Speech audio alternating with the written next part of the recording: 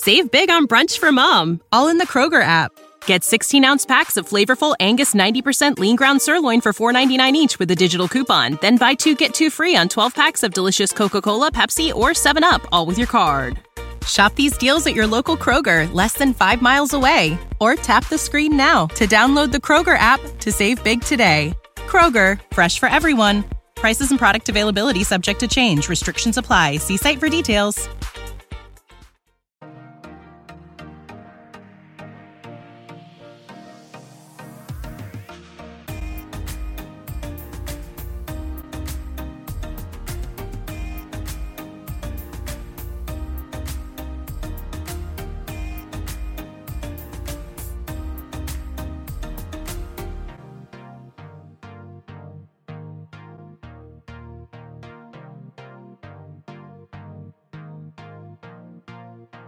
What is going on, everybody? Happy football season. It is officially NFL football season 2021. The reign of baseball owning sports media is over, although football has been in the headlines for about a month now. We actually have regular season football to either talk about, to either think about, to read about, to look forward to. It's just with only one game last night. That one game literally jolted every football fan for like a whole night. Like, no one really cares about Thursday night football. I like Thursday night football because it gives me something to look forward to, you know, roughly midway through the week, or I guess towards the end of the week. And I understand the injury ramifications, how it's not, you know, healthy or, you know, safe for the players to play from Sunday to Thursday. I get all that. Trust me, I do. But opening night Thursday football might be one of the best games in the entire year because it signifies an NFL game that actually matters for the first time since February. My goodness, why did I struggle saying that? Anyways, how are you all doing today? I am your host, James Murphy, a.k.a. Murph, and thank you so much for joining me for episode number 88 of Murph's Boston Sports Talk. We have so much to get into. I have no idea how long this episode's going to be. I don't know how short it's going to be. I could just ramble all day and talk about this, and that. I will be talking about the Cowboys versus Buccaneers game. Cam Newton finally spoke out about his release from the Patriots. I'm going to break down my predictions, my official predictions for the NFL season. Obviously, I won't take into consideration last night's results with the Buccaneers winning and the Cowboys losing because I thought the Buccaneers were going to win anyways. So, where was I? Buccaneers-Cowboys game. Cam Newton opening up about his release from the Patriots. I'm going to give you my official 2021 NFL predictions in terms of who's winning what division, who's going to earn a wild card spot, who's going to win the Super Bowl, who's going to win MVP, Rookie of the Year, all of that in today's episode because I feel like Monday's a little premature for Monday's episode because a lot can change between, I guess Tuesdays. Technically, it was Tuesday's episode. And since we only have one game to go off of, I just feel like, you know, this episode is as close to the season as we are going to get before it gets any underway any further. I don't know. Just work with me, guys. Just work with me, all right? It feels so quick going from Tuesday to Friday's episode. I feel like I just recorded. And for those that may not remember or newer listeners, the first 6 months or so of Murph's Boston Sports Talk, I recorded Monday, Wednesday, and Friday. Believe it or not. Every Monday, Wednesday, and Friday, I was recording. And I did not complain not once about like, oh my God, it was just 2 days ago I was recording. Nope. And then obviously I switched to Monday and Fridays. And then with the holiday, I had to switch to Tuesday just for this week. And I was complaining like, oh my God, it's been forever since I've recorded. And now I'm complaining that it's like, oh my God, it was just yesterday. Enough of me bitching. My mind is just all over the place with the wedding coming up, with the shop, with this podcast, with the football season, trying to come up with realistic outcomes for my predictions because obviously I give you my unbiased opinion about everything. So my NFL predictions are very unbiased as much as I would want the Patriots to win the Super Bowl and Mac Jones to win MVP and Rookie of the Year and all this and all that. Hell, he can even win Defensive Player of the Year. I'm not going to do that. Obviously not. And then once we talk about all the football that we need to talk about, I will not talk about the Red Sox. I'm not going to do it, not yet. But I do have something to say at the end of this episode about said Red Sox. But we're just going to have to wait till the end of that episode. But first, we do have to dive into the Dallas Cowboys visiting the Tampa Bay Buccaneers in the 2021 NFL season opening night game. And it was a doozy. I don't care what the outcome was going to be. It was just nice to have football back. And speaking of fantasy, I have Amari Cooper on my fantasy team. So just only imagine how well I did. And I got 32 points from him. Let's friggin' go. The name of my fantasy team is Coop Poop Scoop after him. Coop Poop Scoop after him. Absolutely. Oh, I love it so much. Anyways. My thoughts, my just initial thoughts. I'm not going to go break it down like, oh, Dak threw 400 yards. Zeke, only rushed, 11 times, 33 yards. I'm not going to do that. But what we were able to see is the Buccaneers offense is still able to perform. The run game does have some question marks. I will admit that. But Brady can still throw the ball. He can still sling it. I know he had 2 interceptions, and they were kind of ugly interceptions. That happens. It's going to happen. And you know what? The more times Brady messes up, the more times it just fuels him to not mess up down the road. It's literally that simple. We've seen this from Brady time and time again. 4 touchdowns, 2 interceptions, and he just looked really good. I mean, he's 44 years old, guys. He's playing MVP level football. I'm not going to say he's going to win the MVP, or I'm not going to predict that he will, but the level of play that you're getting from Tom Brady at 44 years old, whether he's on the Patriots, the Buccaneers, or whatever team he could be on, is spectacular. I mean, look, he led this team with a minute plus to get the game-winning field goal and win. I mean, the guy has done it time and time and time again. Buccaneers defense, though, did look a little shaky. I will admit that. I mean, they gave up 29 points overall to the Cowboys, which I thought was a little bit much. They also gave up a ton of yards to not only Dak, but just the receiving group in general. Like I said, Amari Cooper, 139 yards. CeeDee Lamb, 104. So, I know that the top 2 secondary players were injured. But that team is so deep. Did you expect them to give up 29 points? No. But obviously with the injuries, it's kind of, it's going to happen. It was going to happen. But overall, though, from the Dallas Cowboys themselves, I liked what I saw. I sat here on Tuesday and said, I really like the Cowboys coming out of the NFC East. I think it's either going to be them or the football team, and the others get the wild card. I still think that's true. I don't think this one loss is going to determine their season. Now, if they got blown out 31-3, then maybe. But they were dancing with the Buccaneers all the way to the end. Like I said, it took a game-winning field goal with less than a minute left when Brady got the ball, and it was a expiring field goal to win. Ryan Succop misses that field goal. The Buccaneers win this game. So, I mean, you can't say that the Cowboys played bad because they didn't. They didn't. Yeah, you could maybe look at their secondary for giving up, deep balls to Antonio Brown here and there. But you know what? The Buccaneers, it was a group effort from the Buccaneers. Antonio Brown, 121 yards. Godwin, 105. Gronk, 90. Fournette, 5 for 27. So it's not like one player, destroyed you and beat you. I mean, yeah, Antonio Brown is the highlight player, but, I mean, Godwin, 9 catches. Gronk, 8 catches. Fournette, 5. And you were able to shut down Mike Evans, who only had 3 for 24 with no touchdowns. I mean, it's Tom Brady. It's the Buccaneers, the returning Super Bowl champions. What more can you expect? If the Cowboys were to play the Buccaneers 10 times, I think the Cowboys could probably beat them. Both teams being healthy, of course. I don't know, maybe 3-4 times. I mean, that's not a lot. Don't get me wrong, but it's against the Buccaneers. B, the Cowboys have expectations all over the world. Literally, they could be this 3-4 team, or they could be 4-13 team. It's all going to depend on health. It's all going to depend on how well Zeke can run the ball.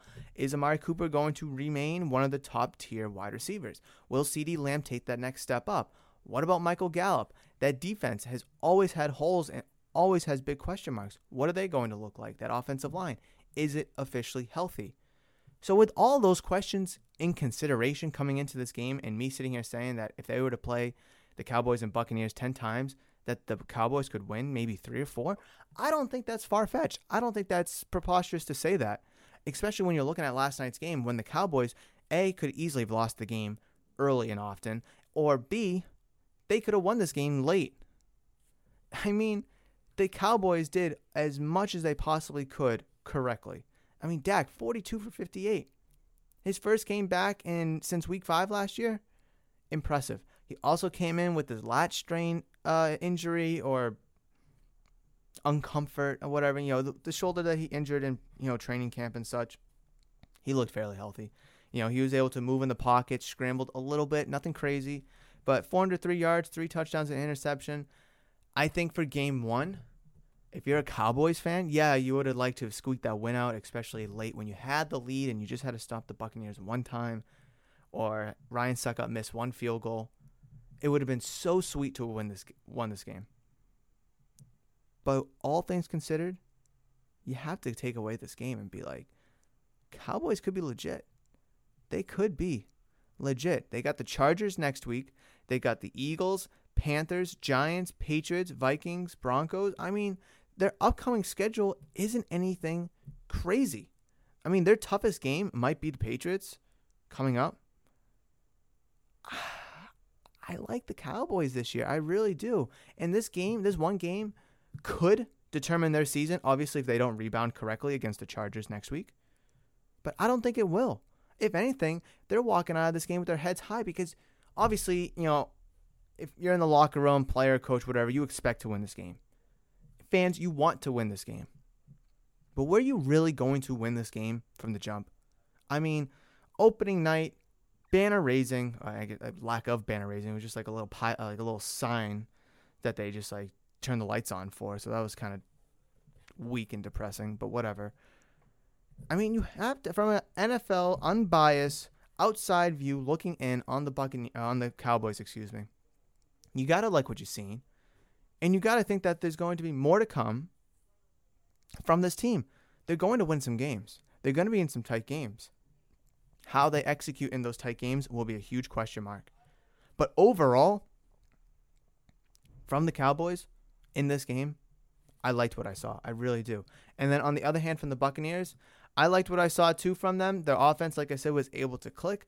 Brady's got to be careful with those interceptions. And the defense needs to stay and remain healthy. Because if they give up 29 points or 30 points or so every night, that offense can keep up, but you don't want the offense to keep up. You don't want it to have to be an offensive shootout night in and night out, especially when you have a great defense in your own right. So obviously for the Buccaneers, they got the Falcons, the Rams, the Patriots, Dolphins, Eagles, and Bears all coming up. Some good games in there. Don't forget, last year they started 7-5 in their first 12 games. Then they had the bye week, and then they won their next however many games to the Super Bowl. So this team could start off cold, but they will finish hot. They will. Or they're going to come out blazing hot, win 9 in a row, lose a few games, and then figure it out maybe into the playoffs. This game last night was very refreshing because the defending Super Bowl champions expected to win banner raising night, first game of the year on Thursday. They're expected to win that game. And at no point in this game was 100% certain that the Buccaneers were going to win this game based off of the play between both the Buccaneers and the Cowboys. Cowboys were always in this game. Always. And that was refreshing because it wasn't a blowout. It wasn't a 41-3 win for the Bucs. It wasn't like close for a little bit, and then it just became a slugfest for the Buccaneers. Injuries weren't like Tom Brady wasn't injured, Dak wasn't injured, Zeke wasn't injured. There was no major injuries. I know the Buccaneers had some injuries in their secondary, but for the most part, it was two teams battling it out, their best possible roster leaving preseason. And if these two teams were to meet again, which Dak said, we'll meet again, which I hope so because this matchup was friggin' awesome. These two teams will look completely different in terms of, some micromanaging, players coming in, players going out, injuries, God forbid. So I would love to see this matchup again later in January. But with what we got right now, it makes me even more excited for the NFL season.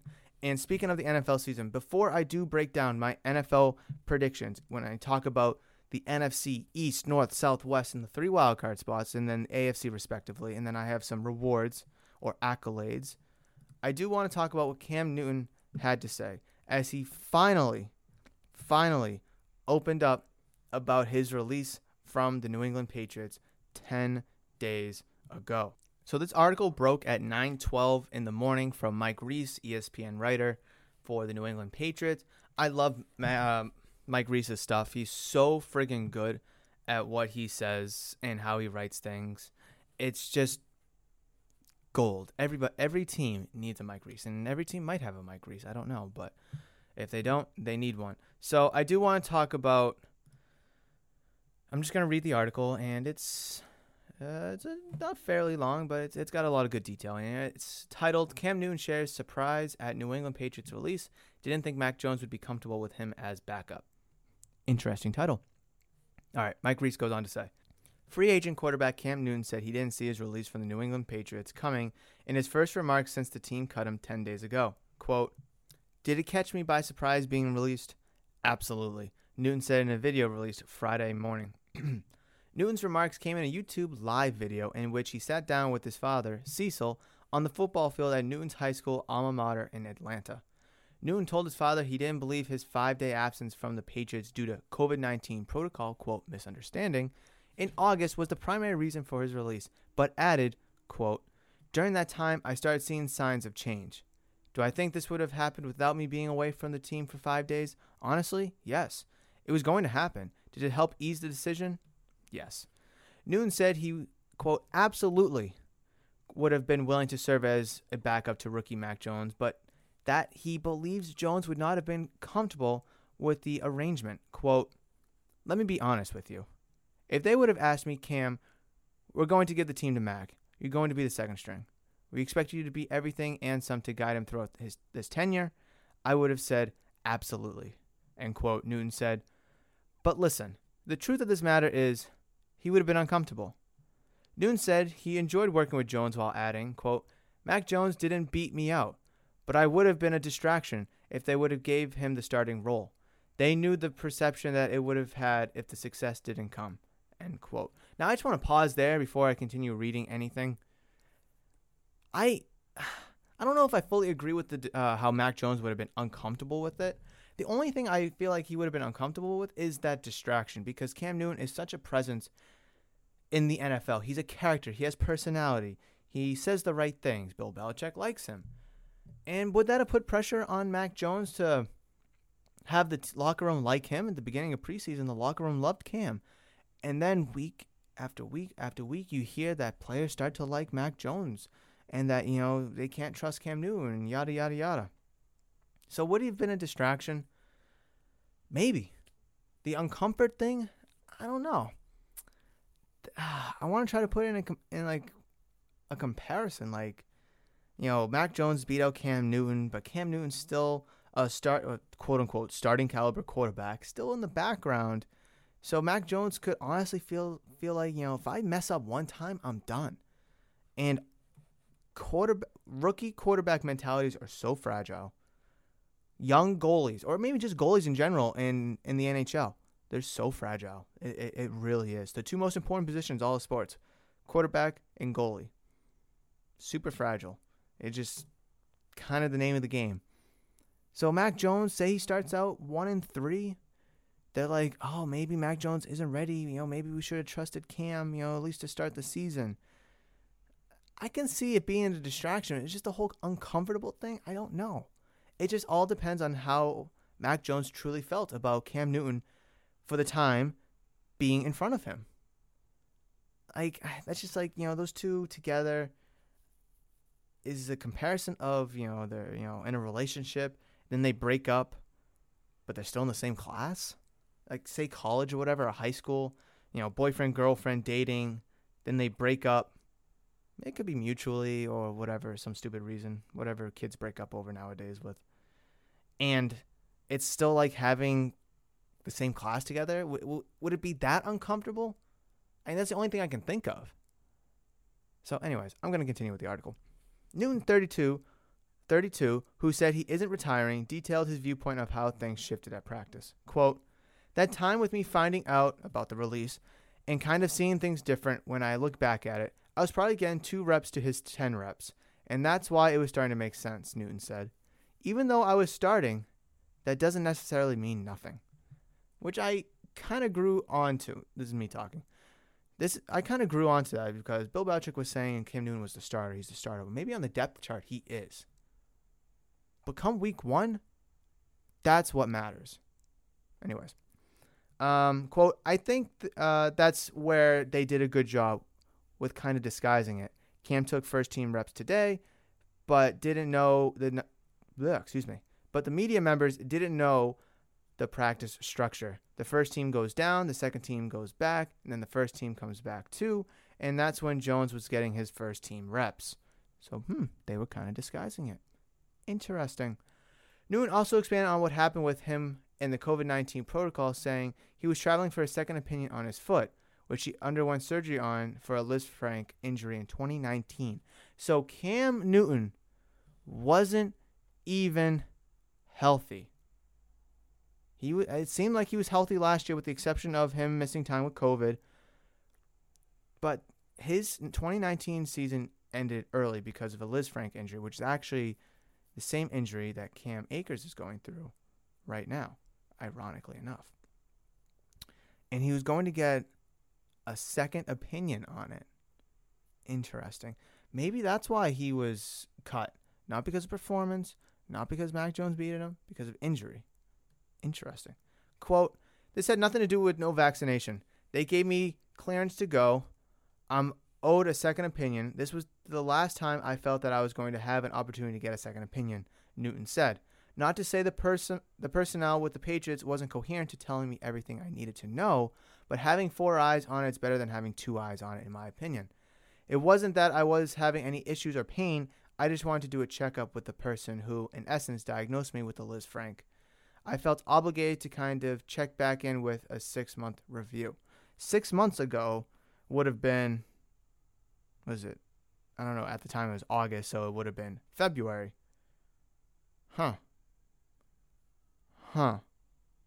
February. He technically wasn't contractual with the Patriots because he was a free agent because of the 1-year contract, and then he signed in March. Was it March? Yeah. Quote, I crossed all the lines. I checked all the boxes. I dotted all my I's, and then to find out I had to sit out, that's when I kind of felt bamboozled because y'all told me to go. It wasn't like, Cam, if you go, you're taking it on your own risk. End quote. Fair enough.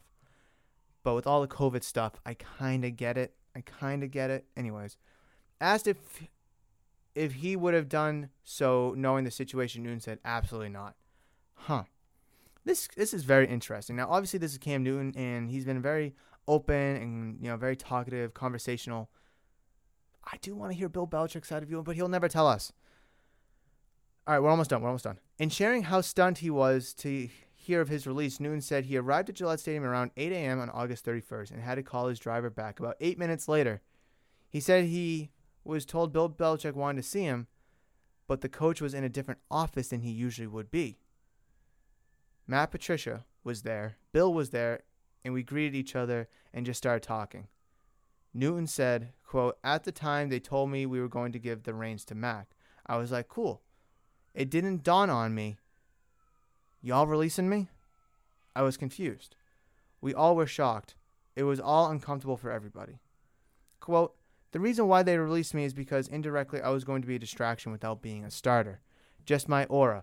That's my gift and my curse. When you bring Cam Newton into your facility and your franchise, people are interested by mere fact of who is he? Why does he wear his hair? Why does he talk? Why does he act? Why does he perform? All these questions, end quote. Which is true. I mean, Cam Newton is a character in his own right. He has crazy hair. He has crazy outfits. He has, a swagger to him that, not everybody has. And that's all true. And maybe that could have been the distraction because after games, media could have gone up to Mac Jones. Oh, how'd you play this? What'd you think of that? And then they go to Cam Newton, who's dressed up, looking like, how he dresses up. And, oh, do you think you would have performed better? How does it feel to be the backup? Are you itching to get in? Have you talked about getting in? And so I understand it now. I understand it, and Mac Jones may not have been comfortable with that. But I think Mac Jones's mentality and ego are stronger than to be uncomfortable with, I guess, my comparison of having an ex-boyfriend or girlfriend in the same high school class as you. Something smells good. Smell like cookies or something. I think it's cookies I'm smelling. I smell something good. It smells like cookies. Anyways. So that's the story by Mike Reiss. Really interesting read. Like I said, it's on ESPN. You can probably just Google Mike Reiss, Cam Newton, whatever. Awesome read. I just read it, but if you really kind of want to thumb through it yourself, you absolutely can. It was super, super in-depth. And like I said, this is just coming from Cam Newton's perspective. Is this the absolute accurate version? Maybe. Could be. I mean, until Bill Belichick or Patriots open up about it, we'll never know. But there's no reason for Cam Newton to lie, I don't think. I mean, I guess there was a little bit of I don't want to say malintent, but a little bit of secrecy when Cam Newton came back and they, told him to sit out for a couple days. And, if Cam Newton knew he was going to have to sit out coming back, he wouldn't have gone. But the whole thing, how he went to go get a second opinion 6 months later for a Lisfranc injury from a guy he saw 6 months ago on the same foot that he had that he injured and had surgery on in 2019. That's starting to make me believe that was the reason why he was cut. It was maybe because of lack of performance. Maybe. Sure, I won't count that out. But also because he was maybe not 100% healthy. I know for a fact, and I strongly believe that whether he's vaccinated or not, that went into Bill Belichick's decision. He said it plenty of times. No player their roster status was determined based off of their vaccination status because the NFL is cracking down on that. The Jaguars are going through something right now for cutting a player because they're not vaccinated, and a team could get highly, highly get into trouble if they make roster decisions based off of a player's vaccination status, which is good. I support that. However, I don't think this is a vaccination issue because Cam Newton has yet to come out and say yes or no, that he is or isn't. But looking at, how he's still seeing someone about his foot. He's still seeing Patriots personnel about his foot. I mean, he said that, having 4 eyes is better than 2, which I agree. Having a second opinion is always a good thing. But to have the Patriots training staff or, medical staff, I should say, just looking at your foot to begin with. Little concerning. So obviously with the more that comes out, more information that comes out, the better idea you get into why decisions are made. Obviously, like I said, this is only coming from Cam Newton, but I don't think he has any reason to lie. I think if he was going to lie, he would have bashed Bill Belichick. He would have bashed Mac Jones, this and all of that. Wouldn't have looked good for him, but if that's the truth, I think he would have said it. But we got the truth version that we got. So that's what I had to say about Cam Newton, rather. So I do want to transition from just the Patriots to the NFL as a whole. I'm going to back away from the mic for this one. 2021 NFL predictions. Here on Murph's Boston Sports Talk, it took us 88 episodes to finally get to our very first NFL season predictions. Now, obviously, last year I didn't start the podcast till January, so all we really had to go off in the middle of January. So all we really had to go off was, I think, like the second round of the playoffs, and that's kind of really it. Here we are. My 2021 NFL predictions. These are as unbiased as I possibly could be. And I'm going to go into each pick with a little bit of detail. I'm not going to sit here and talk about for 10 minutes about why I picked this team to win this division, whatever. I will give like a couple sentences about it. So let's just dive right into it. You ready? I'll start with the NFC because I think that's I don't want to say the most interesting one because I don't want to go with the AFC first. And then you're like, NFC East. Back and forth between the Cowboys and the football team. I'm going to pick the Cowboys. Did last night alter my decision? I don't think so. Because I think I was going to pick the Cowboys anyways. I won't be surprised if the football team wins, but I'm going to peg the Cowboys as winning. I think they have a lot of good talent on that team if they remain healthy. NFC North. This is a tricky one. A lot of people say Packers easily. I don't think it's an easy decision. I am picking the Packers, Packers. But I think this is going to be like a last. I heard someone refer to it as like a last dance for Aaron Rodgers. I kind of see that because Devontae Adams' contract's up at the end of the year. Aaron Rodgers almost sat out this entire year. So he might be like, you know what? Screw it. One more shot. Adams still on contract. Aaron Jones just re-signed. I'm 38. See where it goes. We were so close last year. Honestly, it kind of reminds me of a last dance kind of thing like the Bulls did in 98. So interesting to see that. I think Aaron Rodgers is going to give 120% into winning games and hopefully winning a Super Bowl for this team, or he's going to be checked out if they start off slow. My opinion. NFC South, Tampa Bay Buccaneers. Last night's game did not alter that decision at all. I had the Buccaneers pegged to win regardless. Saints, I think we'll give them a run for their money, maybe early, or maybe a late run for their money later in the season, but they're going to come up a little too short. Or if they start off hot in the beginning of the season, they'll fizzle out. NFC West, tough division, a lot of good teams, but I think the Rams are just a leg above all of them, above the 49ers, Cardinals, and the Seahawks. There we go. So I do have the Rams winning. Matthew Stafford, completely different and way better quarterback than Jared Goff. A lot of that defense is coming back. That offense is coming back. You just plug in Matt Stafford. I know you don't have Cam Akers, but they got Darrell Henderson, Sony Michel with a pass-happy quarterback in Matthew Stafford. I think they'll just be okay. Wild cards. So I got my 3 wild card predictions. Now, in no way, shape, or form are these predictions based off of seeding. So I'm not saying the Cowboys will be the 1 seed, Packers 2, whatever. I just did East, North, South, and West. Simple. And just 3 wild card spots. I'm not saying that the first team I rattle off for the wild card is going to be the 5 seed, second 6, and then the last wild card is the 7 seed. I'm not doing that. These are just 3 teams that I am predicting to win a wild or earn a wild card spot. I did the same thing for the AFC. So wild card, I have the Chicago Bears. I think they're really good this year. They have Andy Dalton, who's a competent quarterback compared to Mitchell Trubisky, who they had last year, and Nick Foles, who they had last year. Actually, they still do have Nick Foles.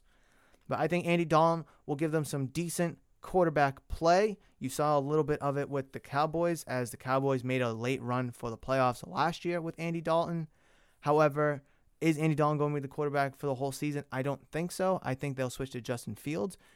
And I think that team will absolutely take off when they do switch to Justin Fields. They could even become potential NFC North contenders if they do switch to Justin Fields early in the season. Will they win the North with Justin Fields? I don't know. But that team has a really good defense and I don't want to say a lot of good weapons, but some really good weapons on offense. Darryl Mooney, Allen Robinson, David Montgomery, Cole Kmet. I like what that team has. Andy Dalton will be decent, but I think Justin Fields will take him over the top. They were a playoff team last year with Mitch Trubisky. So you plug in Andy Dalton, you should still be a wild card team. But then you put in Justin Fields, you should be a wild card team. Anyways, second one, Washington football team. Kind of a questionable pick. A lot of people are saying that they won't make the playoffs unless they win the NFC East. I can wrap my head around that. However, I think they're still a good team. They have a pass-heavy quarterback in Ryan Fitzpatrick. You still have Terry McScorin, Logan Thomas. They signed Curtis Samuel, who will start injured, but that's okay. Antonio Gibson, J.D. McKissick. I can go on and on. That defense is really good. Top 5 caliber defense. If they don't win the division, I can still see them winning a wild card spot. And just for the record, although this is my predictions, I will not argue if you have the football team winning the division and the Cowboys making the wild card. I won't argue that. I thought about that, but I think the Cowboys overall have more explosivity. Third and final wild card spot, Seattle Seahawks. I was torn between the Seahawks and the 49ers. I don't know. The defense for the 49ers is way better. But the offense for the Seahawks, I just think, is going to be much more stable. You'll get MVP-level play from Russell Wilson. And just, obviously, with Jimmy Garoppolo being the starting quarterback, you'll be very good. You'll be a playoff contender. You might even win the wild card or the division, maybe. And when Trey Lance, I'm assuming, will take over at some point this season, where is the team, though, when he does take over? Like, are they going to be 3-6 and they finally give it to him and they're just like, all right, well, let's just get the young guy some reps and play for next year. Will he even take over at all? And if he doesn't, will Jimmy Garoppolo be able to carry them through? I think he could, because that Seattle Seahawks defense is, but you're getting way more consistency from the Seahawks on offense, and in an offensive league, that's kind of why I'm giving the nod to the Seahawks here. But I will not refute anybody for picking the 49ers over the Seahawks. I won't refute that. All right, those are my NFC predictions. Switching over to the AFC. I'm going to save the East for last. AFC North. Cleveland Browns. I really didn't think too much about this. The Ravens are starting to get injuries piled up. They just lost Gus Edwards. They lost somebody else too, I think, on offense. They already lost J.K. Dobbins. I think that team's going to be an absolute mess this year. Playoff contender? Maybe. Thank you, ESPN. Breaking news. Red Sox pitcher Chris Sale tests positive for COVID-19. Will miss next start. Well, that's fucking great. That is absolutely great. And I was going to talk a little bit about baseball, and now, great. Just what you needed when you're pushing. I had the wildcard standings up too. You're 1 game up on the Yankees, 2 games up in the win column, no games up in the loss column. Oh, you need Chris Sale. The division's over, but you need Chris Sale if you want the wild card. Oh my God, that's so frustrating. Anyways, back to. I just think the Ravens will fall off a little bit this year. Will they fall out of the playoff picture completely? Maybe. I don't know. That defense, definitely not as strong as it was last year, so there's some question marks there. Steelers, I think will give the Browns a run for the money, but similar to the Cowboys and the football team, I just think the Browns are way more explosive than the Steelers are. Aging Big Ben, how is he going to look?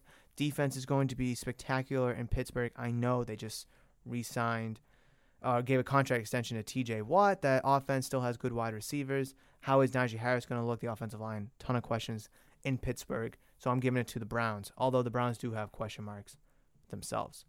The South, Tennessee Titans. I like what the Titans did this year. I think their defense is going to be good enough.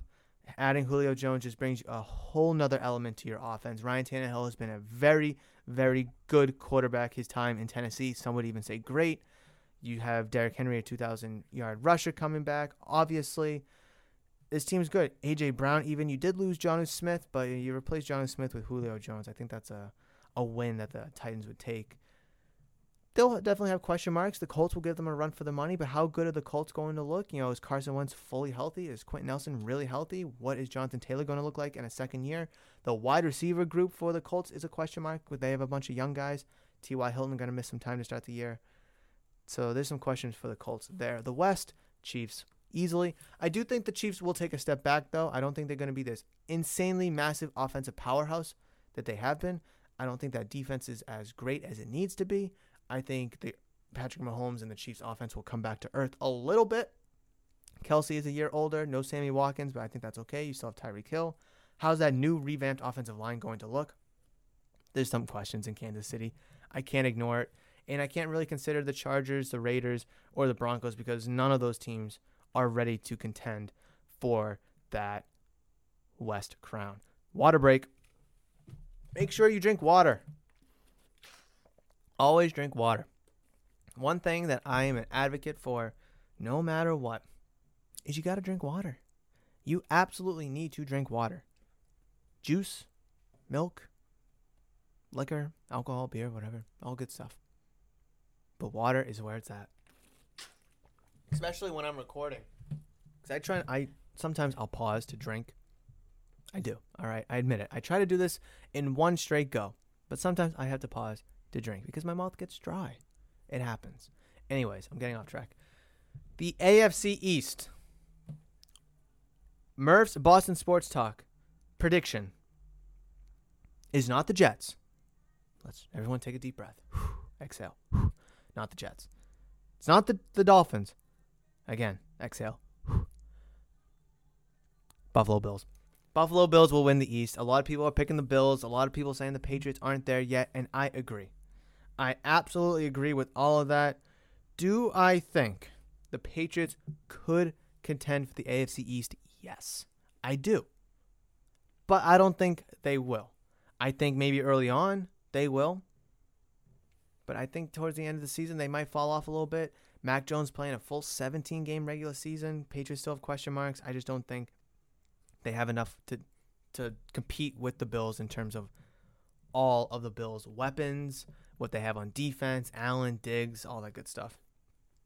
Wild cards. No order, just like the NFC. Wild card. Pittsburgh Steelers. I know I said that they have a ton of questions, and they do. But I still think they're good enough to get into the playoffs one way or another. I think they have a 15% chance to win the division, but I still think they're good enough to get a wild card spot. Wild card 2. Los Angeles Chargers, formerly San Diego Chargers. I think they're good. I think they're really good. Obviously, it's going to depend on a sophomore campaign from Justin Herbert. Yes, big question mark there. What are you going to get from him? A lot of hype.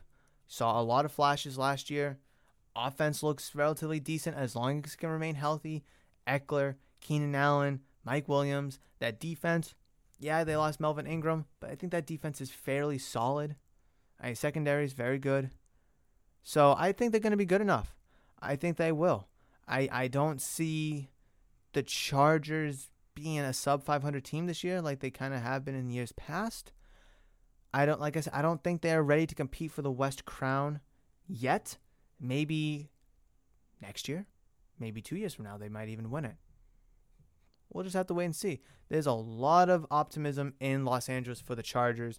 There's a lot of hype around Justin Herbert, and I understand it. I get it. And I think they could be good enough for a wildcard spot, so I'm going to peg them in as a wildcard team. And your last and final wildcard team is not the Jets.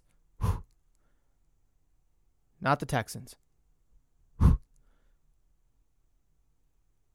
New England Patriots. Yep, they are my third and final wildcard team. I mentioned, I think they'll be good enough to compete for the division. I don't think they'll win it. But through that competing for the division, I think they'll be good enough for a wildcard. Where will they rank? 5, 6, or 7 seed? I don't know. But I still think they're going to be good enough. I mean, they have a relatively easy schedule early in the season with the exception of that Buccaneers game in Week 4. Come the Browns when they play them in Week 10, that team, the Patriots, could easily be 9-1. I really do believe that. Because, I mean, obviously they're playing the Cowboys this year who look really good. That could be a loss. New Orleans Saints, they have a good, decent enough team. But what is Jameis Winston going to look like? So there's a question mark there. Jets and Zach Wilson, that should be a win. But what is Zach Wilson and the Jets going to look like? So there are question marks in their early schedule. Mac Jones, full season, wide receiver group, all the questions that I've already mentioned. But I still think they're good enough to win a wild card spot. And I think that is the absolute baseline for this New England Patriots team is a playoff berth, whether it's a wild card or the division. With all the money you spend, you drafted a quarterback in the first round, 15th overall. You are starting that quarterback. You invested so much in the defense. You invested so much in the offense. If you do not make the playoffs, it is a failed season. I don't care how you make the playoffs. You could be friggin' 7-10 and squeak in as the 7th seed. But as long as you make the playoffs, it's a success. Obviously, 7-10 is fucking ugly as a record, but you should still be able to make the playoffs either way with this roster, one way or another. I don't care if you squeak in at 7-10 or if you get in by going 12-5. Get into the playoffs is the baseline for this team in terms of a success or a failure of a season. Shop's about to open up in 4 minutes, so I'm not going to run through this. I'll probably record a little bit through the shop, so bear with me. Offensive Rookie of the Year. A little torn, I wanted to go Jalen Waddle. I wanted to go Trevor Lawrence. Waddle, question marks with Tua. Lawrence, question marks with the Jaguars. I'm giving it to Mac Jones. It could easily be Justin Fields or Trey Lance if they were starters week 1. It could also be Zach Wilson, who was also starting week 1. I just think Mac Jones is in the best position out of all 5 of them. I guess if you want to include Waddle, all 6 of them. Because he's starting week 1. He's on a team that should make the playoffs. He has 2 really good tight ends. He's got James White, decent running game. Wide receivers is a question mark. But since he's going to be starting week 1 and Justin Fields isn't, Trey Lance isn't, Jalen Waddle question mark with Tua, Trevor Lawrence question mark with the Jags, and Zach Wilson question mark with the Jets. You could argue Mac Jones question mark with the Patriots, but I think all things considered, he is in the best situation. So that's why I'm giving him the Offensive Rookie of the Year. Defensive Player of the Year. I'm sorry. Defensive Rookie of the Year. Excuse me. Defensive Rookie of the Year. Micah Parsons. I think he's going to be an absolute beast. He's going to be an animal. He's going to be vicious, and he's going to be a Navarro Bowman. He's going to be a Luke Kuechly. He's going to be a Levante David, Devin White. He's going to be an absolute beast. He's going to be like a Gerard Mayo. I love what I've seen. He's so eager to play. He wants to do all this and all that on the defensive side of the ball. If you watch the Hard Knocks for the Cowboys, I think he has what it takes, and he's going to be a focal point of that new look. I say that loosely. New look Dallas Cowboys defense. All right, so just to quickly recap, Mac Jones, Offensive Rookie of the Year. Micah Parsons, Defensive Rookie of the Year. Offensive Player of the Year. I feel really good about this pick, Stefon Diggs. Now, I know a lot of people are going to probably point to Christian McCaffrey, Derrick Henry, maybe Aaron Rodgers if he balls out, Russell Wilson. Those are all good picks. I'm not going to say no to that. But I think Stefon Diggs has a fantastic opportunity to do so. Josh Allen just got paid. He had a monster season, MVP level season, and I think that's due because of Stefon Diggs. The Bills made a deep playoff run last year, and without Stefon Diggs, I think Allen's a way different quarterback, in not a good way. And I think that team in general is just, or at least that offense is just not nearly as explosive. So I think the success of the Bills that I've been talking about, how they're going to win the East and how they could make a deep playoff run, is going to go through Stefon Diggs, and I really think he's going to 100-plus receptions, 1,500 yards, double-digit touchdowns. I really think he has that type of ability. We've seen it before, and I think with him and Allen being best buddies now, it's really going to take off, and we will really see it this year. Defensive Player of the Year. Jalen Ramsey. It's staying in Los Angeles. It's just not Aaron Donald. And you could say Aaron Donald, and I'll be like, okay. I'm not going to argue that because that's a great pick. That's a safe pick. But I wanted to spice it up a little bit, give it back to a defensive back. And I think Jalen Ramsey is poised to be, he's a shutdown corner. He's poised to lock down every team's best receiver week in and week out. And obviously with him, new contract and all that, I really think another year, a full year in Los Angeles, you're really going to get to see that superstar, elite, number one cornerback, not just for his team, but for the league in Jalen Ramsey. And I know that offense for the Los Angeles Rams looks really good with Matthew Stafford and all that. But that defense, although it has Aaron Donald, having Jalen Ramsey also in the secondary is just going to make them take off and hopefully give the Rams a deep playoff run that they want to see. MVP. Most valuable player. Last year, it was Aaron Rodgers. I'm not picking Aaron Rodgers. I almost did pick him as my offensive player of the year, though. But I think that was a little risky of a pick because, like I said when I picked the Packers to win the division, Aaron Rodgers could give 120%, FU tour, last dance, and just try to win the Super Bowl. Or if the Packers get off to a slow start, could pack it in. Ironically, Packers get it. So if that is the case and the Packers do suck and Aaron Rodgers does kind of fold on the season, I didn't want to lose out on my NFC North prediction, nor did I want to lose out on my Offensive Player of the Year prediction. And I wasn't going to take him as my MVP if I didn't consider him, or if you know what I'm trying to say. So my MVP. I think he got robbed last year, but Aaron Rodgers had such a fantastic season, so it's hard to deny that. And I also think he should have been on the cover of Madden this year, and that's Derrick Henry. I think he's poised. I don't think he's going to rush for 2,000 yards again, but he absolutely could. But we could totally see 1,800 yards, 15 touchdowns, and just be an absolute beast. Yards per carry, yards after contact. I think he has what it takes. Now, will his production maybe take a step back because Julio Jones is there? Sure, absolutely. But I think when the money's on the line and such, I think they're going to hand it off to Derrick Henry. And he's just going to be an absolute beast because Julio Jones has some question marks coming in himself. Obviously, how's that hamstring from last year? How's he going to adapt to the new playbook? He's 32 years old. So there's questions there with Julio in respect. But I think Derrick Henry is still going to perform at his absolute peak and stiff arm defenders into next week or throw them back into last week. So Derrick Henry, MVP. Now I did two subcategories in terms of predictions. I did most surprising and most disappointing player, and then I did best fantasy player and bust fantasy player. And then I have Super Bowl after that. So I'll quickly discuss my most surprising player, and that is going to be Zach Wilson. I'm not high on Zach Wilson like, Tony Romo is and a lot of other people are, because Jet system, played at BYU, not a Power 5 school. I just don't know how that's going to translate into the NFL. But if he's the guy and he's got it, then I think he's going to take off, and he could easily win Offensive Rookie of the Year. But I just think he's going to be very surprising, at least in my opinion, because I do have lower expectations than the general community. The most disappointing player, this one might have a little backlash on it. Lamar Jackson. It is going to be the year that Lamar Jackson either proves he is a top 5 legitimate elite quarterback in the National Football League, or he's going to flop, fold. I don't want to say be a bust, but just prove so many people wrong.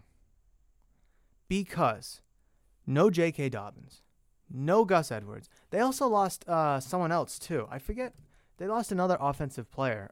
So I just pulled it up really quickly. I was thinking of Marcus Peters. I know he's a cornerback, but I thought he wasn't. For some reason, I thought the report was Gus Edwards and another offensive player, but it was Gus Edwards and Marcus Peters as the two big injury guys. So here's a list of Ravens injuries from 20 hours ago. Marcus Peters, ACL tear, although he's defense, but just go with it.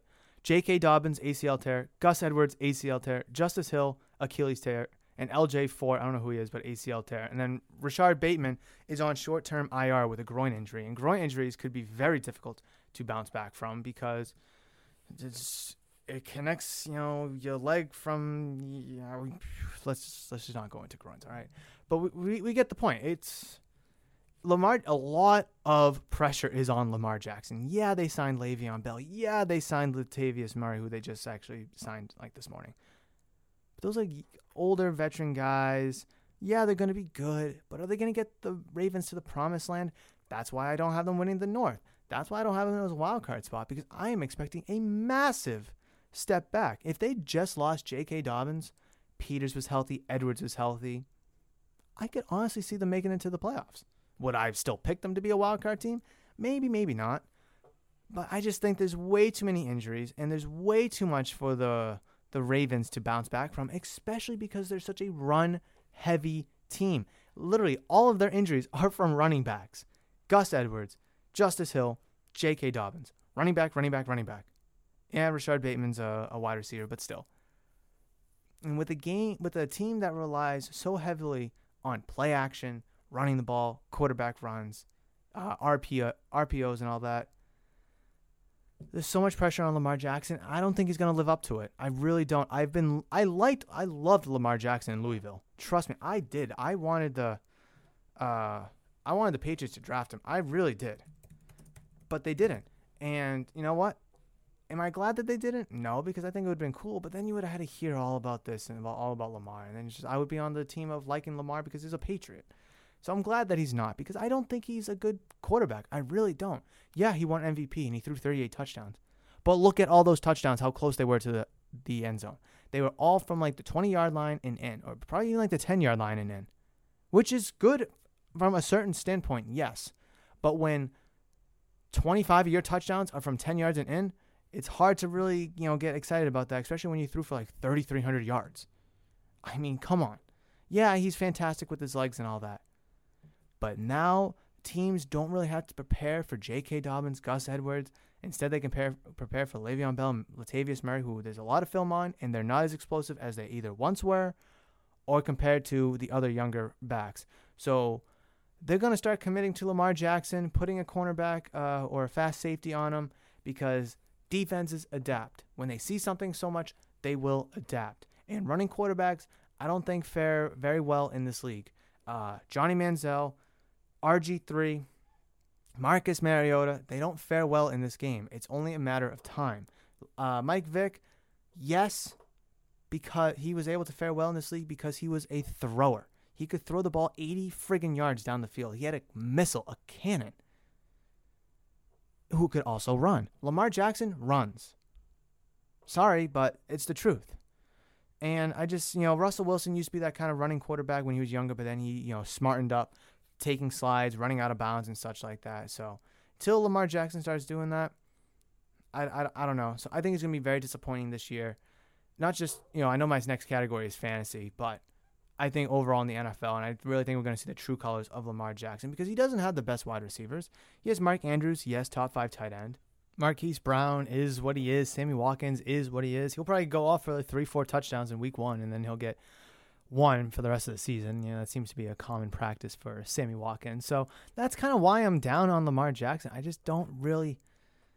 It's going to be a big year for him. He's going to have to prove that he is a legitimate quarterback and he can carry his team to at least the playoffs. I mean, with all the injuries that he has, or the Ravens have, with everything considered, how their offense is geared around running the ball, it's going to be a test because they're going to have to be a passing team this year. I mean, yes, they have Le'Veon Bell and Latavius Murray, like I've mentioned, but they're no Gus Edwards. They're no J.K. Dobbins.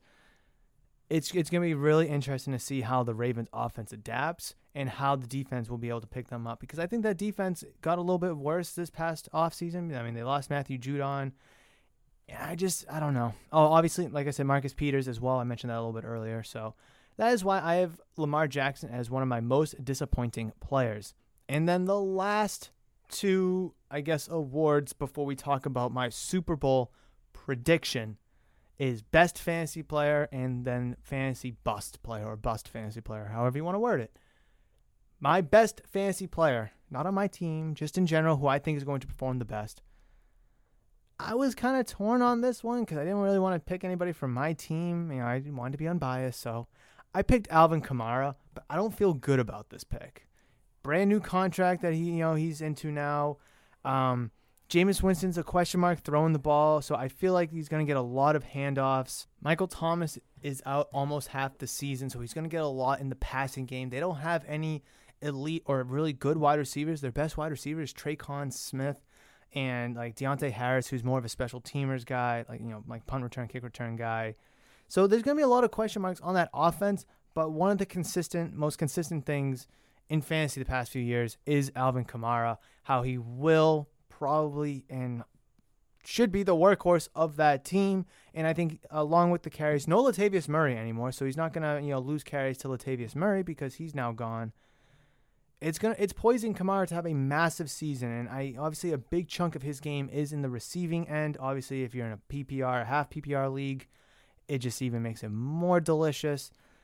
But with Jameis Winston throwing the ball, it's going to be really intriguing to see how the receiving end of Alvin Kamara really kind of, develops over the course of the year, because I think his rushing aspect of his game will maintain its level of greatness and maybe even improve with Latavius Murray out of the picture in New Orleans. So he's my best fantasy player prediction. My bust fantasy player, I have 2 of them because I don't really know. It's kind of hard to pinpoint bust, because what's a bust? Someone could, catch 60 balls, 800 yards, 8 touchdowns. Is that a bust? Oh, maybe. I don't know. So I have 2. One, Adam Thielen. Great year last year. Big touchdown guy. Obviously, he's now in the shadow of Justin Jefferson. I think people are really going to hope that Adam Thielen maintains that level of production that we've seen in the past. But we all now know that is Justin Jefferson's offense. That's his team. That's his role. He's going to be the guy that catches 100 balls, 1,500 yards, and double-digit touchdowns. With Adam Thielen now taking a back seat, what is his production going to look like? What is his touchdown numbers going to look like? He's 31 years old, I believe now. I mean, he's still a veteran. He's a good red zone threat. Do not get me wrong. He still has great skills in route running, catching the ball, and the like. But I don't know. I'm not sold on him. A lot of people are taking him in like the 40s area, like that mid-4th, early 4th round-ish. I think that's way too early for him. I just don't see it this year. But you know what? I could be proven wrong, but he is one of the fantasy bust players I am predicting. And then the other one, I don't know why I'm throwing this in there, but I'll just talk about it quickly, is Trevor Lawrence. I think a lot of people are drafting Trevor Lawrence this year because of the hype. I don't see it. I mean, I do see it, yes, but in terms of fantasy, I don't. I think he's going to have some fantasy relevance like Joe Burrow did last year when he was playing his rookie season. Unfortunately, Burrow got injured, and I don't think, or I'm hoping, or not hoping for Lawrence to get injured. But I just think there's so much hype around Jacksonville, Trevor Lawrence, that people are drafting him and expect him to actually succeed early, at least in fantasy terms. And because Joe Burrow was a very good fantasy quarterback for the 10 games that he played last year, and I think they're expecting similar, if not better, numbers from Trevor Lawrence, and I just don't think we'll get that from him yet, just because of the offense that he is in. Jacksonville, Urban Meyer, what is it going to look like come week 1 and then obviously into the season? So those are all of my accolades. Those are all of my divisional predictions for the AFC and the NFC. Quickly, I'll recap it. I'll recap it all really quickly. NFC, East, Cowboys. North, Packers. South, Bucks. West, Rams. Wildcard, Bears, Washington, Seahawks. AFC, East, Bills. North, Brown. South, Titans. West, Chiefs. Wildcard, Pats, Steelers, Chargers. Offensive Rookie of the Year, Mac Jones. Defensive Rookie of the Year, Micah Parsons. Offensive Player of the Year, Stephon Diggs. Defensive Player of the Year, Jalen Ramsey. MVP, Derrick Henry. Most surprising player, Zach Wilson. Most disappointing player, Lamar Jackson. Best fantasy player, Alvin Kamara. And then bust fantasy player, Adam Thielen and or Trevor Lawrence. Now for the Super Bowl. The Super Bowl. I have teams that absolutely could make it. Are people picking them to make it? Maybe not. I am. This is realistic. This is unbiased. Is this what I want to see? No. But this is what I think we could see. That is the formerly known St. Louis, now Los Angeles Rams versus, oh, that's funny because I think the Super Bowl's in Los Angeles this year too. Didn't pick it for that reason, but that's actually really ironic because the Bucs won it last year in Tampa Bay. Oh, that's so funny. Anyways, Los Angeles Rams versus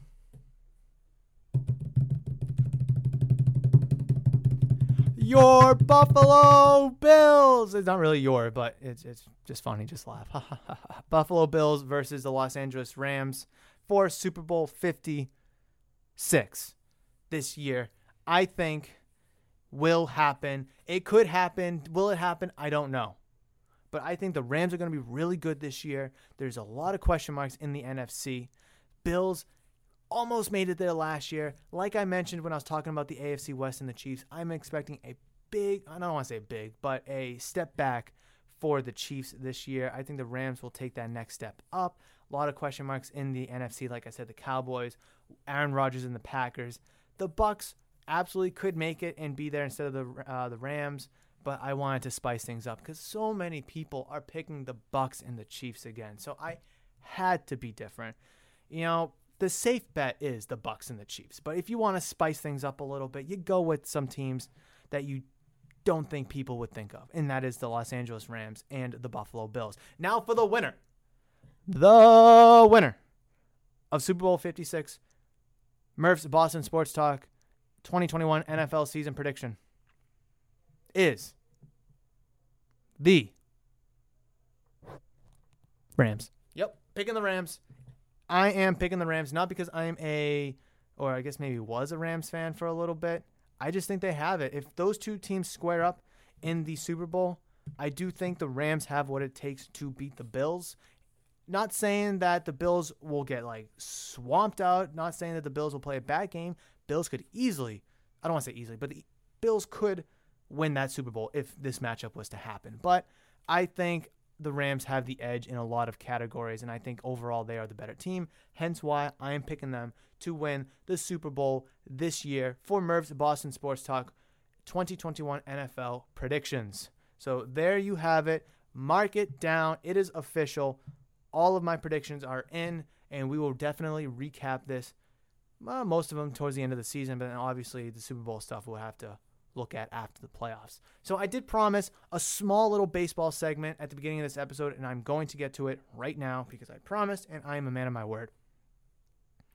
Now, I am still not talking about the Red Sox, so do not expect me to do that right now.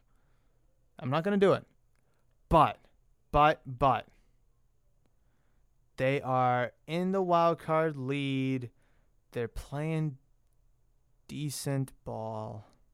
Big series against the White Sox. Blue Jays, 9-1 in their last 10, 8-game winning streak. They're half a game out of the second spot. Would love to see the Blue Jays bounce the Yankees out. Would friggin' love that. Oakland 2 games out. Seattle's 2 games out. Really, between the Red Sox, Yankees, Blue Jays, Athletics, and the Mariners, it's wide open for the wild card because the division is not happening. You're like 8-9 games out of the division, so kiss that one. Goodbye. This wild card's getting a little juicy. Now, I wish the Red Sox were 9 games up in the division on the Tampa Bay Rays, albeit that would be a little bit of boring. Obviously, I do not want the Red Sox to lose for the efforts of interest in entertainment. Don't get me wrong. I would love for them to win 120 games, walk right through the playoffs, and win the World Series. Would absolutely love that.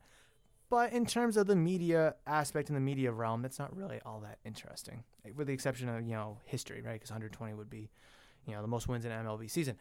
I digress. The Red Sox, whether you like it or not, they are in the heat, the thick of this playoff picture for the American League. They are on top of the wild card right now by 1 game, like I mentioned. Chris Sale did test positive for COVID. Massive blow. If the Red Sox, with everything that's happened this year, first place, best team in baseball for a long period of time, made no moves at the deadline, to go on this suck bag run, to having 12 or whatever players test positive for COVID or be on the COVID protocol list, to still make the playoffs with Jose Iglesias, Jack Lopez, Jonathan Arauz, and whatever other schmucks we're calling up, Austin Davis, Hansel Robles. That's a really good story. That's a good story, a season story. Now, would it matter if they just get to the playoffs and lose? And no, it would not matter. If they get to the playoffs, they win the wild card, and whoever they play in the wild card, more than likely would be the Rays. They push them 5 games. You can look back at it and be like, all right, you know what? Seeing how bad you were in 2020, you battled so much COVID injuries and such. This season was all right. Because a lot of people, they're 80 and 62 right now. A lot of the predictions had like 82, 84, 85, 86. And I think the over-under was 81.5. And I took the over. So at this rate, I won. I won the bet, obviously. But, I don't condone sports betting, but still. You take that, though. At the beginning of the year, if I told you at the beginning of the year that the Red Sox were going to finish with 88 wins, no, I'm not going to tell you if they've got first place, second place, wild card, none of that. 88 wins. Every single Red Sox fan would absolutely take that because you sucked last year. And your division is good. The Yankees, relatively good. I mean, they're good, but they're kind of up and down. The Blue Jays, big up-and-coming young team. They made some good signings and trades. Tampa Bay Rays made it to the World Series last year. You have 4 good teams in your division. So at the end of the day, when we look at the season as a whole and we see that the Red Sox are able to walk away with just call it 87 wins, are you really that upset about it? Like I said, if you ask me at the beginning of the season, I will take 87 wins. But in the middle of the season or, early middle season when you're on a 100-win pace and all you need is a couple extra pieces to make a deep playoff run, 87 wins is a disappointment. So I'm looking at it from both sides both sides of the coin. And I know I shouldn't be doing that, but it's hard to accept it because you are on a 100-win pace, a potential World Series favorite, and then you go to surpassing original expectations. So I'm going to give the Red Sox this weekend how they perform against the Chicago White Sox. I believe that they're playing Red Sox. Let me just double triple, quadruple check that. Yes, they're playing the White Sox tonight, tomorrow, and then on Sunday as well. Is it just a 3-game series? Just as a 3-game series. In Chicago, then they go to Seattle, and then they're back home for a little bit. I'm not going to get too ahead of it because I'm still not talking about the Red Sox, but I will give them this weekend. There are 3 games against the Chicago White Sox, who lead the American League Central by a bundle of games. We'll see. The Red Sox sweep them, and they're still in first place in the American League wildcard, maybe with a couple games in hand. We'll talk about the Red Sox again. They lose 2 out of 3 or get swept and they fall back to second place or maybe even out of the wildcard picture. Forget about it. Won't do it. But that is everything that I have to talk about in today's episode. I know it was a longer episode, but we had so much to talk about. Cowboys-Bucks season opening game, the Cam Newton finally coming out about being released by the Patriots.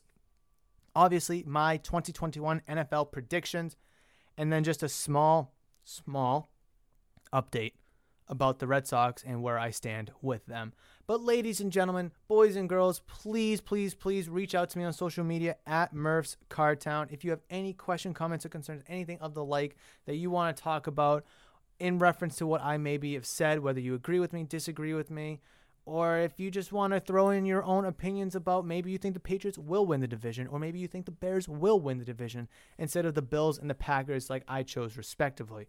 Would love to hear that off, so definitely sound off in my mentions or down in the comments section below here on YouTube if that is where you're listening to Murph's Boston Sports Talk. And if you are listening on YouTube, please make sure you give this video a like if you did enjoy today's episode. And then also while you're there, commenting, liking, please hit that giant red subscribe button if you haven't or haven't considered subscribing yet. I would really appreciate that. And like I said, you can find me on social media at Murph's Cardtown on social media for all you audio-only platforms, as every download, listen, and everybody enjoying is super meaningful and special to me. But like I said, that is going to do it for today's episode. I really appreciate you joining me, and I cannot wait for Monday's episode. I really can't, because we finally get to talk about regular season Patriots. First time in show history will we be talking about regular season Patriots, breaking down the Miami Dolphins at the New England Patriots game, potentially talking about the Red Sox again. I'm going to try to cover a lot of the NFL, but between now and then, enjoy the weekend. We're going to have fantastic weather, and enjoy the first Sunday for football of the year. I was going to do it, but between now and the next episode, you guys know that I love you, and you know that I will always set. See ya. That was supposed to be me impersonating a quarterback. Ready, set, hut. But instead I said ready, set, see ya, because I say see ya at the end of my podcast episodes. Get it? Okay. See ya.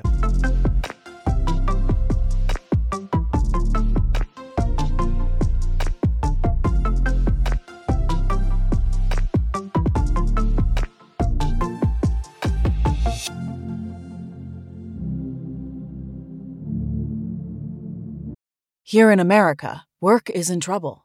We've offshored our manufacturing, sent away good jobs, and lost so much ability to make things.